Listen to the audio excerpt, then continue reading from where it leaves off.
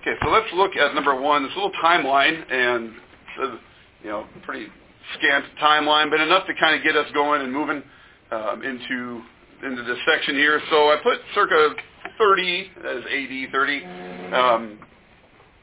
Besides the table over there, what does AD mean? So we got, like, if you're in the academy or in the school now or reading academic books, you'll find BCE and CE as the way of dating, which is just a way of changing the name of Christian history, right? Just taking the names off of Christian dating, the Christian, basically the dominion of time, and calling it something different. So what's BC and BCE? You guys got that one yet? What? AD was Anno Domini. Yeah, right. In the year of our Lord. Sure. So what we're dealing with now as far as the academy goes, BCE is before the Common Era, and CE is the Common Era. Well, what makes the Common Era common? The Christian church, the reign of Christ through his church. So, and of course, Christians looking back at history kind of organized that, and then the secularists want to pull Jesus and God out of everything, which includes the dating system, which is far more important than a lot of other things. How we date, how we understand time in the world we live in. So anyway, AD is the Anno Domini, or the year of our Lord, Jesus' reign, Jesus' heavenly reign. And so in what we call AD 30, they of course would not have called it that, about AD 30, Jesus was crucified, resurrected. Okay, so we have that as the kind of pivot point, the most important, than the ascension of Christ and heaven. And then all of this time following is the reign of Christ and the growth of the church. If you read Revelation 20 that way, the 1,000 years. The millennium is this time in which we are living, the reign of Christ, which I think is a faithful way to read that text, by the way. So, AD 30, we have the death and resurrection of Jesus, and less than a generation later, we have AD 64, which is when Rome finally distinguishes Christianity from Judaism and points its persecutorial powers on Christianity specifically. So Christianity is specifically outlawed in 64 by Nero. I wrote the language, the religio illicita, an illicit, illegal religion. Okay, it's a superstition and an illegal religion. I didn't put AD 70 in there, though I should have, as maybe among the most important features of this period of time, is the fall of Jerusalem and the crushing of it by Rome. And when Rome distinguishes Christianity from Judaism, starts persecuting Christianity, right about that time, the Jews start getting real uppity and making problems, and Rome responds to them over the course of a number of years by crushing Jerusalem, destroying the temple, and everything around it that's Jewish as well. So that was AD 70 is the kind of mark in the middle there. When we say, or when we use the word pagan, which is something kind of over and over again in these lessons we've talked about, what is paganism in this sense? I mean, it may mean all sorts of things as it comes out of anyone's mouth at any time, but in the sense of this early Christianity and the kind of the fights of the church in these early centuries, what do we mean by paganism? What does that word mean? Start answering. Just even if it's like just a partial answer, just throw it out there. Visitors? Worship of idols. Okay, the worship of idols. That's good enough. Darlene had a hand coming up. Worship of many gods. Okay. So idols being some kind of physical manifestation of a god. Many gods, so the polytheism is definitely built into that. Physical is very confusing in the concept of an idol because it has nothing to do with physicality whatsoever, just your mental addiction or valuing that over God. Right. That has nothing to do with anything physical, really. Well, in our case here, it has everything to do with what's physical because... So in this specific case, but not generally. Yeah, so, okay, so we have many gods. We have the kind of spiritual, I think that's what you're getting at, Calvin, the spiritual realities behind what idol worship is. When Paul says, well, these aren't really gods you're worshiping, they're demons. Come on in. And so these are demonic powers behind these idols that really are physical, and in the ancient mind are the place where, where the divinities would meet with people. Right? People think we're meeting with the divinity, we're going to gain power from this thing, and the physical aspect of it is not to be sneezed at. And I think, the physical reality, and of course the early church, the physical realities of the idols in their houses, where the rites are carried on for those idols and the gods behind them, they're all over the place. Pagan temples are everywhere, right, through the ancient world and through all these the Christian experience as well. So when we talk about paganism, we're not just talking about basic idolatry, that's included. We're not even just talking about basic polytheism, that's included. We're talking about the ancient gods that were worshipped before Christianity came around. the ancestral gods, the ones that made Rome great. Rome is a world power. Why? Because of the gods she worships, which are certainly not the Christian God. Okay? So Christianity is up against that.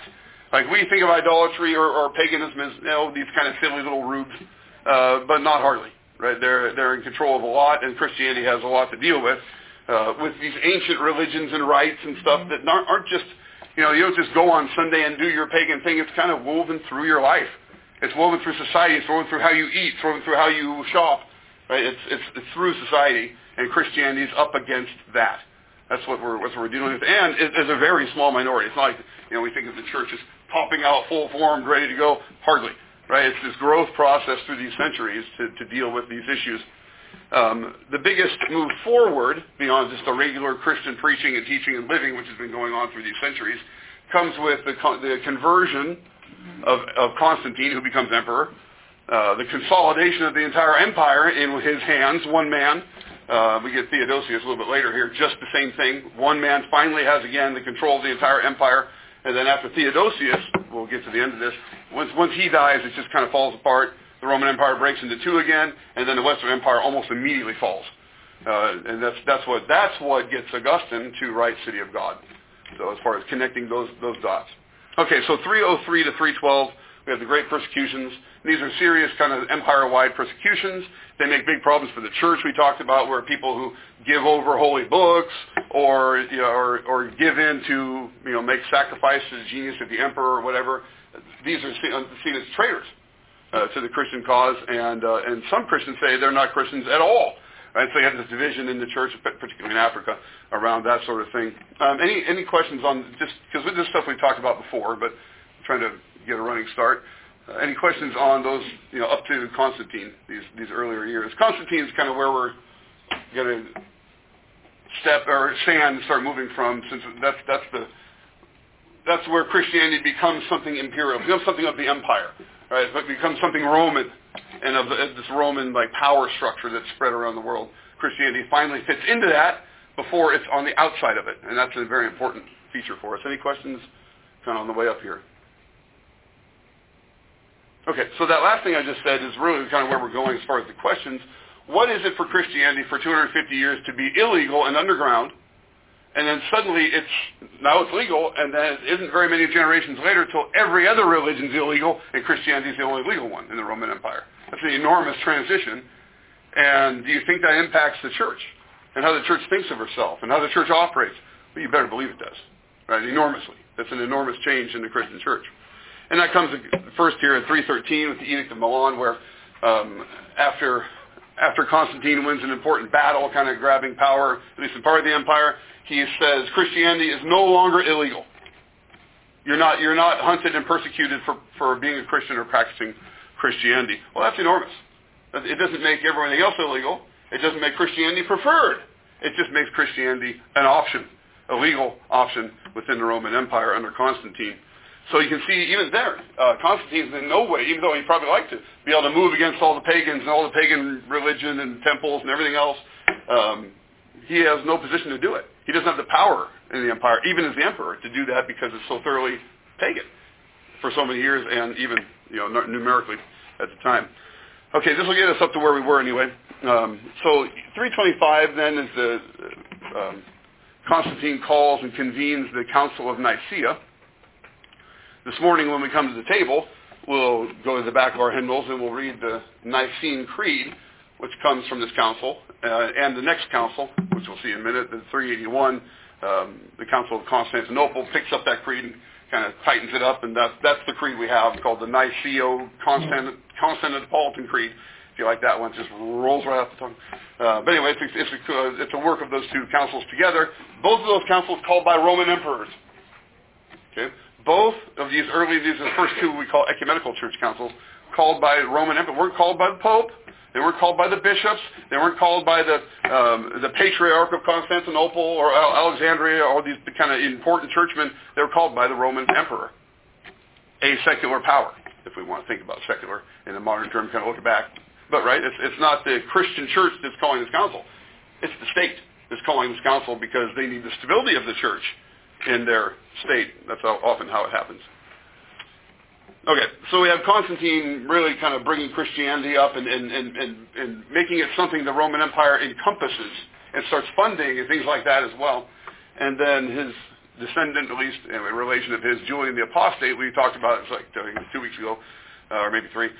And he comes back and really kind of turns the whole power of the Roman government just the opposite direction. Say, let's bring back the pagan sacrifices. Let's reopen the temples. These Christians, over the course of these long years, have almost run paganism out, and we want it back. And so you have this kind of short reign of Julian going just the other direction, saying we want paganism back and out with Christianity and use the Roman state power to do such thing. He was cut down pretty quickly.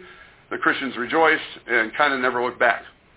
Right? The Christians rejoiced, although there's plenty of squabbling and problems to be sure, but there's not an emperor stepping up saying, no more Christianity, we're going back to the ancient gods. We're going back to the gods that made this empire great, not this new Christian God, because that's just going to make the gods mad at us if we stop worshiping them and start worshiping only this Christian God. Right? You can understand the mentality of that. Any questions for Julian? We're going to get into new territory here right now. So that's is that to be up? Let's see, you got Julian, we're 361, 363. All those years. That's his reign. From 30 or thereabouts. That's a lot of few centuries there of pendulum going back and forth and back and forth and back and forth. And even in the Old Testament, there's a lot of the Hebrew children back and forth and back and forth. You bet. Can we draw a conclusion from that, or can we apply that to modern? I mean, what is the constant throughout all that? Good. That's a really good question. Because you look at, like say, ancient Israel, and it's quick. The way Scripture speaks of it is, okay, they're repentant. God blesses them. They get hard. They rebel against God. He punishes them. They soften. This kind of cycle that keeps going. It's like it just keeps going and going. Are we like that? Sure. Is church history like that? I think so. I think it is like that. I think there are times where God gives a spirit and his blessing, and then that blessing becomes corrupted, and God disciplines it or punishes it. So I think that works the same way. One follow-up, and it's probably a little distraction. Who knows or can look at Constantine for what he did and is lauded for what he did, as to his how was he saved? How did the Spirit manifest? Was he of a humble spirit, and did the Holy Spirit manifest itself in his life? Who was he? I mean, how did he come about saying that Christianity is we're going to make it the empire religion? Okay, so Constantine didn't do that. He just said, hey, we're going to make it not illegal. So he takes the first step of making it not illegal. It's his successors that little by little, especially when we get to Theodosius, next guy, really turn against the pagans. As far as Constantine's own spirituality, that's a great question. A lot of scholars kind of are all over on him because he's a large type ruler, right? And one thing is, and it's not uncommon in the time, Amy's just been reading about this too, to like defer baptism, right? If we're thinking baptism washes away sins when I receive it, then why not have it wash away more sins than less? And why have my sins washed away than walk into future sins? Right, so it has this kind of like temporal sense to it, and so oftentimes people would put baptism off till much later in life, thinking that would be the key to washing away more sins than less, right? And it seems like Constantine's kind of in that same ilk. Okay, thanks. Yeah, so Constantine's a hard and interesting figure. I think he's very worth studying for any number of reasons. And anyway, good questions. Other thoughts or questions? Okay, so let's look here quickly then at the reign of Emperor Theodosius. He's called Theodosius the Great, or Theodosius the First. And his reign is 379 to 395, so a little more than 15 years. And he does something that Constantine did, that Augustus did, which is unify the empire. And we think of the Roman Empire as just like monolithic, thing that's just kind of this hardly. It's constantly torn with civil wars. It's there are kind of brief periods of time where it's like, oh, we're not at war with ourselves. And one historian I was reading said, one thing about Roman armies is when you put them on the battlefield against each other, they just go berserk and tear each other to pieces.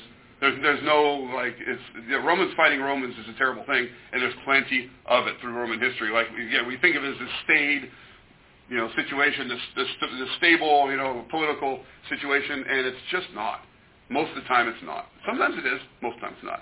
But when it comes into the hands of a guy like Augustus, who knows how to kill his enemies and do his thing, it gets solidified. And the same thing goes with Constantine, and the same thing goes with Theodosius. So there are these men of really terrific skills for organization and vision and control of power and things like that, where they're able to pull the empire together again in the hands of one emperor. It's too easy for it to split up, especially because Constantinople is really, even though it's the second capital, and Rome is almost a defunct capital for most of the 4th century anyway. Rome's kind of backwater. The emperors either rule from Milan or from the field where they're doing battle, or in the east in Constantinople, in that great Christian capital that just, it's the glory of which outshines Rome and every other Christian or every other city that's not Christian. Okay, so Theodosius becomes emperor, consolidates his power, and he is a Nicene Christian. Okay, what does that mean, a Nicene Christian? Probably that he believes in the homoousios. Sure. So the Nicene means he's drawing his doctrine from the Nicene Council, which is this homoousios, God, the Son and the Father are the same substance, the same essence, the same being. Right? There's a difference in person, how that's defined, but they're the same in essence, the same in being. That is the Nicene doctrine, as opposed to what we've been talking about, the Arians. I guess again, we think of them as like, there was a heresy back there that they said weird stuff about Jesus. That he's not the same substance or essence as the Father, but a similar one. And he's actually a created being and other things like that too.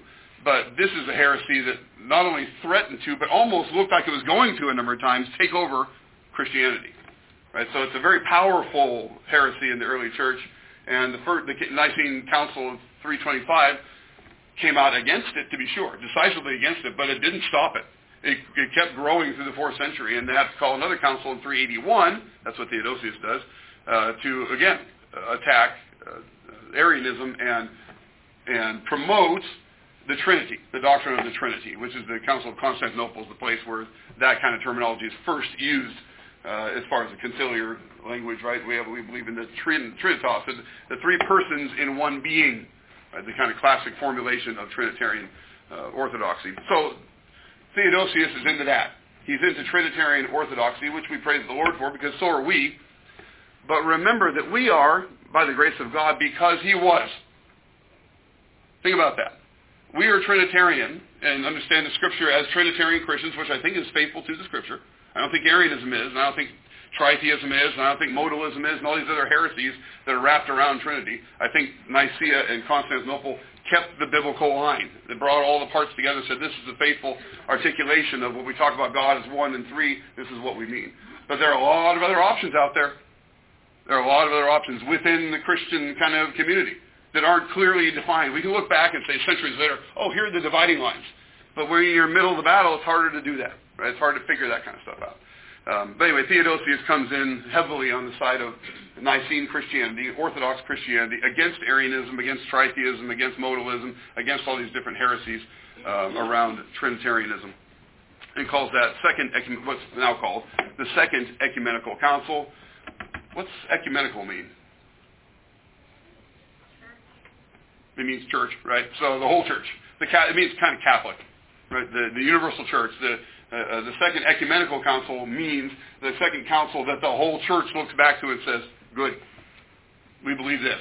And Nicaea is the first, Constantinople is the second, and then there are two more in 431 and 451 that are seen as the kind of the first four ecumenical councils that all of Christianity really harkens back to, and then the councils go from there and groups start peeling off saying, no, we don't believe that, and we're not there yet. So these first four are very important. These first two preeminently important with regard to Trinity. Okay, so he calls the Second Ecumenical Council and does a bunch of legislation, that's the last thing here, from the Roman power, not in the church, but in the Roman state, against paganism. Shutting down pagan worship, appropriating pagan shrines or temples, converting them to Christian shrines and temples, or destroying them or repurposing them. The same kind of things you see going all through history. right? When one culture takes over another culture, they take their religious institutions or lands and reappropriate them to their own use. That's kind of what happens typically. It happened in the Reformation, where you have the reformers taking over lands, and they got all these, like, for instance, monastic lands, trying to think of the right word, monasteries, and so on. Well, Protestants really didn't do monasteries, but they took them over anyway, and took the land, and took the property, and took the money, and said, okay, this is ours. And oftentimes just the crown did it, right? Particularly in England. The crown's like, that'll be our stuff, thank you. The government, the state government has a tendency to do that. So we have a lot of anti-pagan legislation that by the time of 391, paganism is outlawed in the Roman Empire. It's illegal now to be a pagan. And it gets harder and harder through the next century and a half. But that doesn't mean paganism goes away. The city of Rome, for example, is deeply pagan. And the bishop that lives across the river over there in what becomes known as Vatican, who cares what he says? The Roman aristocrats that have lived there and passed on their money and prestige to all the generations and worship the ancestral gods, they don't care what that guy says on the other side of the river. They're going to carry on. So paganism in various places carries on even for centuries into the Christian era. But this is a major issue then within the Roman system to say the full reversal, where Christianity was outlawed and the pagan religions were legal, to Christianity is the only legal religion and all the pagans are outlawed. So you can see the kind of flip-flop here over the course of, 330 years, right? So from 64, where Christianity is outlawed, to 391, we had this transition, right? So we look back at it historically and think, oh, that happened fast, right? It's all there. It's, oh, yeah, that's the early church, right? That happened like this. But it didn't happen like that, right? It took many generations of faithful Christian living, faithful Christian preaching, faithful Christian scholarship, people that have the skills to go and do that work, and faithful Christian leadership as well, people in power trying to be faithful. I'll give one story about Theodosius. It's Ambrose, who's not in here. Anyway, he did, so for classical conversations, we do Faces of History, so they get dressed up like a character, and they kind of speak first person like they're this character. They don't use the name, and everyone has to kind of guess who they are. It's a fun way to get them, kind of acting a little bit and recreating history. Well, he did Ambrose, St. Ambrose of Milan, who's this time. He's contemporary at this time. And Theodosius, the emperor, the Christian emperor, Theodosius, responded to a riot in Thessalonica. That's a biblical city, right? Isn't there 1st and 2nd Thessalonians? Anyway, so he responded to a riot in Thessalonica by massacring the citizens. 7,000 plus, massacred. Basically the city massacred, because there was a riot and one of his officials was murdered. And so, we got to make an example out of these folks, don't we? And Ambrose actually went and counseled with them right away. Said, hey, slow down, don't get so hot around the collar. And then Ambrose left, and he got hot around the collar and massacred the city. And then because Ambrose is the bishop of Milan, which is where the seat of power is for the Roman Empire in the West. So in the door walks Theodosius to come worship, and Ambrose stops him at the door and says, "You're not coming in. Someone of unrepentant sin like you is not welcome here." And Theodosius humbled himself before the whole church, repenting of that. Kind of an amazing situation, where it shows you the power of Ambrose in the West. It's amazing. He's an amazingly powerful bishop, and partially because he's in the seat of power. He's ministering and doing his work right where all the stuff's going on in Milan. So anyway, all that is a story for Theodosius, who clearly was a violent man, but also recognized he was a violent man as an emperor, and even publicly repented of it. So, kind of an amazing story. Can you imagine the president laying on the floor in repentance? No. Never. Yeah. Well, also Ambrose was the pastor to Monica. Augustine's mom. Huh? Augustine's mom. Augustine's mom. And Augustine he wasn't a Christian, but he liked to hear Ambrose speak because Augustine was a rhetorician, and through it, he was converted in. Yeah. Yeah, he says that. So in Confessions, he kind of runs that down very nicely, where he says something along the lines of he wants to go listen to Ambrose preach because he's a renowned preacher. And, Augustine teaches speech. And so, which is really the most important thing in Roman society, to know how to speak. And not just to kind of get up and be comfortable, but to know how to speak a far more rigid way than we have nowadays. And so he wants to hear this guy. I mean, he says, but I couldn't stop the content from coming into my soul. I just wanted to hear the words. I just wanted to hear how he was doing what he was doing. Right? I just wanted to see the craft. But when he's in there receiving that craft of preaching, he's receiving the message of the gospel as well. And he can't stop it. It's kind of how he talks about it. Anyway, so Ambrose is a very important person in the early church. And here are a handful of reasons why. There are more than that too. And they tie in with paganism. So that was a long way of getting through the first section here. Any questions while we're here on the timeline? Yeah. Always. It struck me as when you mentioned about him, there was a mob riot because one official got killed. It made me think of a few nefarious characters that got killed in Wisconsin, wherever it was. And then the riots are still going on. Yeah, right. Yeah, but sure. it hasn't been stopped necessarily. Yeah, and we're thankful that it wasn't a massacre to stop them, too. But it's kind of its own massacre, right? I don't know. Maybe not 7,000 people. Okay. Yeah. So you mentioned that the church and the empire was taking over these pagan temples and then repurposing them for Christian worship. Sure. Do you think that played a part in the Roman church and their icons and so forth? So is the question, do I think that the kind of the syncretistic kind of grabbing onto at least pagan structures ties in with pagan idols themselves coming in, maybe? Yeah, and trying, since they're repurposing, probably wanting to maintain some of the pagan worshipers and bring them into Christian worship. Yeah. Kind of. In that sense, maybe so. It's some of their idols as saints. Sure, right. I imagine plenty of that goes on through history anyway, right? That kind of syncretistic draw is always kind of there on the evangelistic, which is to say, if you're taking over a culture, say, well, Jesus is kind of like what you're talking about over here, right? And kind of connecting them up. Well, there's a good way to do that, and there are plenty of bad ways to do it. Paul does it. Hey, you got an altar over here to the unknown God. I'm going to preach him to you.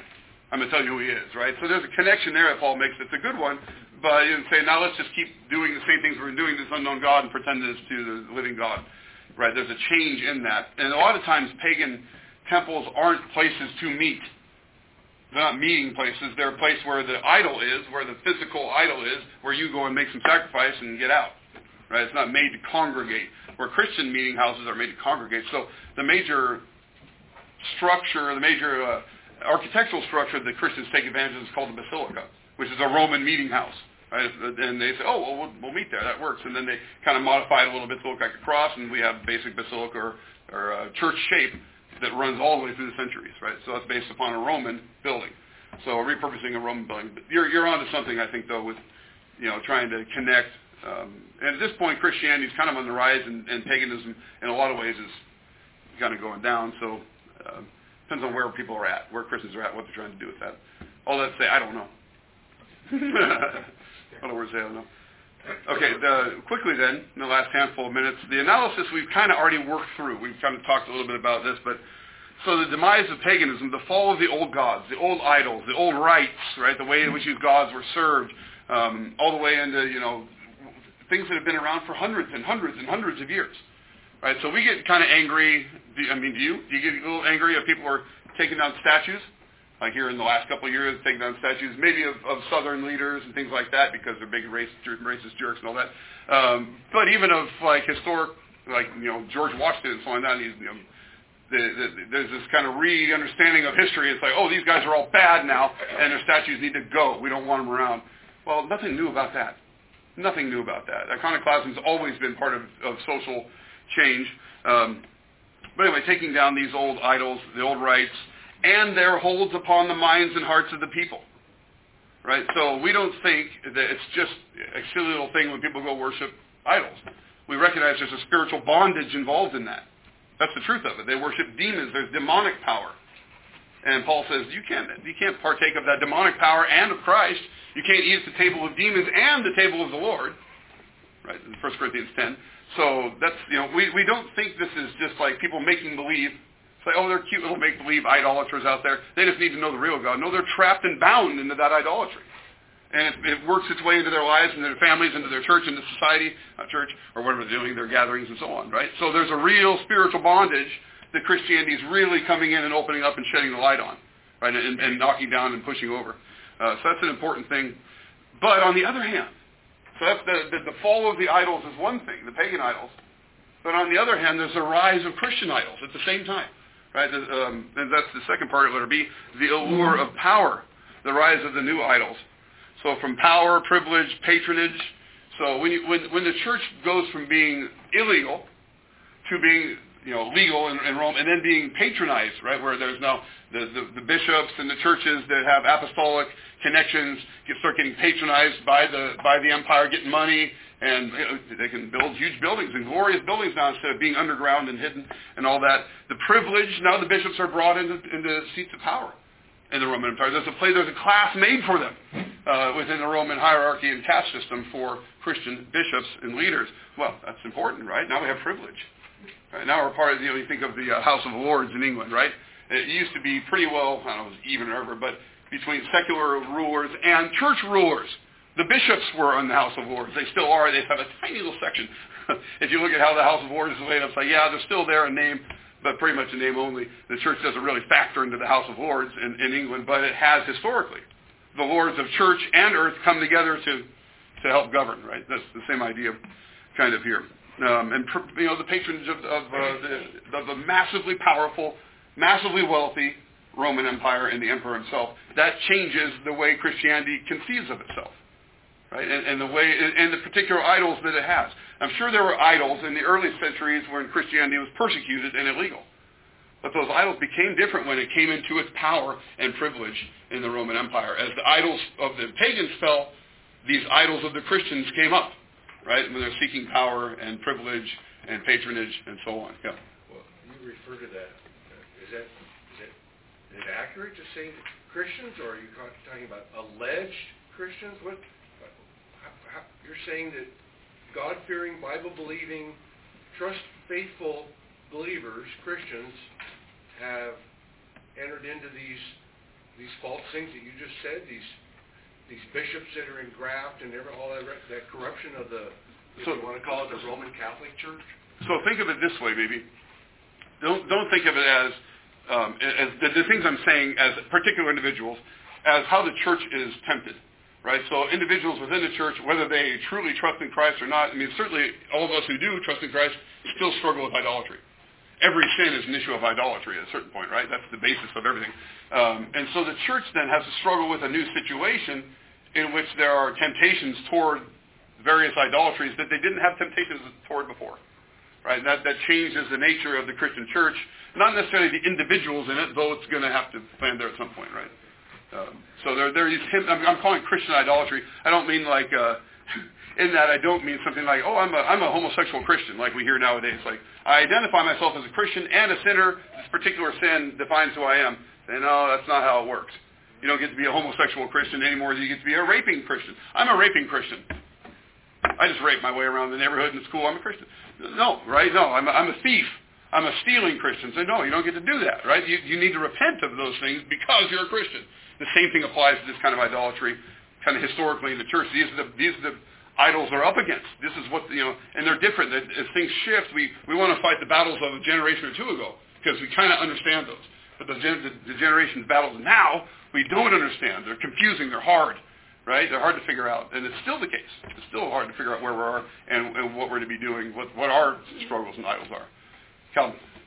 I think that the only reason they're hard is because no one thinks about them. No one gives them the time of day to actually sit there and think about the problems that directly affect you and people around you. Because I think that's the only way you get over it is by sitting there and thinking about it, and then you can see a way to do it if you think about it enough.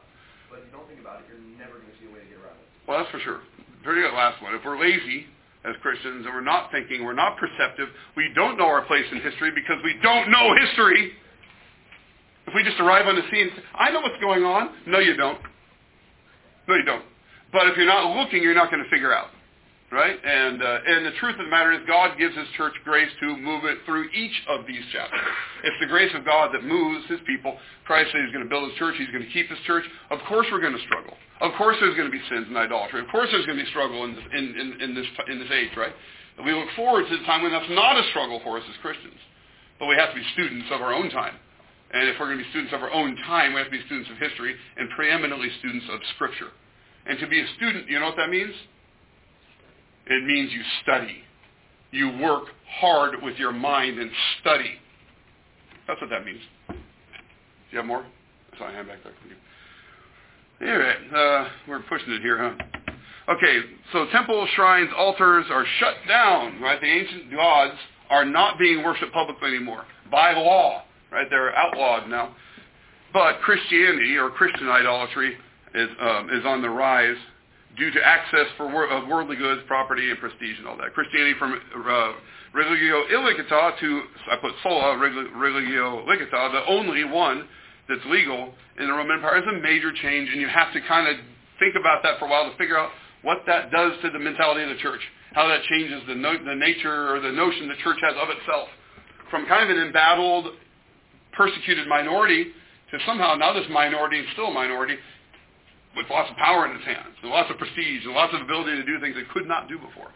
And what kind of temptations come along with those. And then the last thing, letter D, is battles with heresy also. Right? It's not just the Christians versus the pagans. It's the Christians versus the Christians in that sense. Right? Figuring out internally what is orthodoxy and what is not. Right? What is faithful biblical teaching and what is not. That's a huge battle within the church. To understand what orthodoxy is, that's why we have these councils and why they're so important. So 2 questions end with, how are Christian idolatries, that's the ones that Christians struggle with. Right? It's easy to point at the pagan and say, yeah, that's idolatry, it's bad out there. But that's not the real problem. The real problem is our hypocrisy, our idolatry as Christians, not just as individual Christians, though that too, but as the church. What does the church deal with? What are the temptations of the church in our age, in our time, right now in the United States of America? Not what were the problems in the 16th century. Those are helpful, but they're not what we're dealing with now. Right? We want to fight the battles back then. And I hear preachers preach all the time about 16th century stuff. I'm like, great, that's helpful, but we're in the 21st century. Is that right? It's 21st century Fox now. Anyway, so we got to understand our own time. We got to understand our own struggles as a church. So how are Christian idolatries like the ancient pagan ones?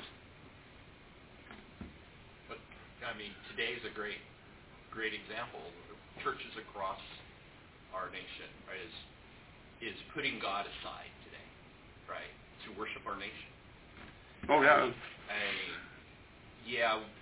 We should be thankful for the freedoms that our nation affords us and that blessing that God has allowed us to have. But many go beyond that, right, and go over the top where it is a form of worship. No question. Of our nation. So kind of a nationalism, and that's the case, and you see it through and through in the book of Acts, and where Paul goes, what he says, he's worried about the nationalism of Rome. He goes to Roman cities and preaches Christ and says there is we have a new gospel. The gospel's coming in. It's a counteracting gospel to Rome's gospel, which they have explicitly. There's the good news of Rome, but there's the good news of Jesus Christ, and it stands in opposition at certain points to that good news of Rome. And it's still the case. America has some good news. So that's the world. Are we spreading messages abroad? Yeah, we're putting gay flags up on our embassies. We have messages we're sending, to be sure. But the message Christians have to send is the message of the gospel. And sometimes that runs counter to the message of the state in which we find ourselves. Though at the same time, we can be thankful for the state in which we find ourselves without being idolaters. That's a good one because it's really almost on par with what Paul's dealing with and what we're dealing with. Very close. Other issues that kind of come through from this ancient idolatry, pagan idolatry that kind of presses into Christian thought and Christian struggles and temptation. So we don't typically struggle with bowing down to graven images. Right? That's not a struggle for us in our age. It certainly is a struggle for faithful believers through the ages. Right? That's part of the culture there. When we bow down in different ways. We bow down with our money. Right? We bow down with our time. So Christian, we'll just wrap up on this, and you can think about that second question later. But of all the energy you spend, of all the time you have that you pour into, God calls you to do all kinds of things. Okay? He calls you to be a grandmother, a grandfather. He calls you to be a worker. He calls you to... There's lots of stuff that fills our time. How much of your time, Christian, and how much of your energy is spent studying the Scripture, drawing near to God so that you can be a faithful tool in His hand right now? Right now. In your life. And as parents, how we can pass that and give that to our children, so they can come up and be faithful tools in the hand of God in their generation, their time, and train their children to do the same. So there's a call to study the Scripture, and that's hard work. It's a call to study the history of the church, also hard work, but very glorious work and fruitful work. And so let me encourage you in it, just redouble your efforts in Scripture, reading in Scripture, not just reading in Scripture, studying the Word of God and seeking the Spirit as we do that we can be faithful against the idolatries of our time, even the ones we kind of can't even see. They kind of escape our vision because they're kind of part of the way we think and the part of the fabric of our society that we just don't even recognize and just think it's normal. So anyway, this is all to think about idolatry in its general sense and the kind of spiritual realities, which I hope now that we're done with this historical part to kind of get into the theology and doctrine of idolatry and how this thing works, how it works from polytheistic idols and temples to how it works even in Christian hearts and within the church itself. So that's enough for this morning. Let's have a word of prayer.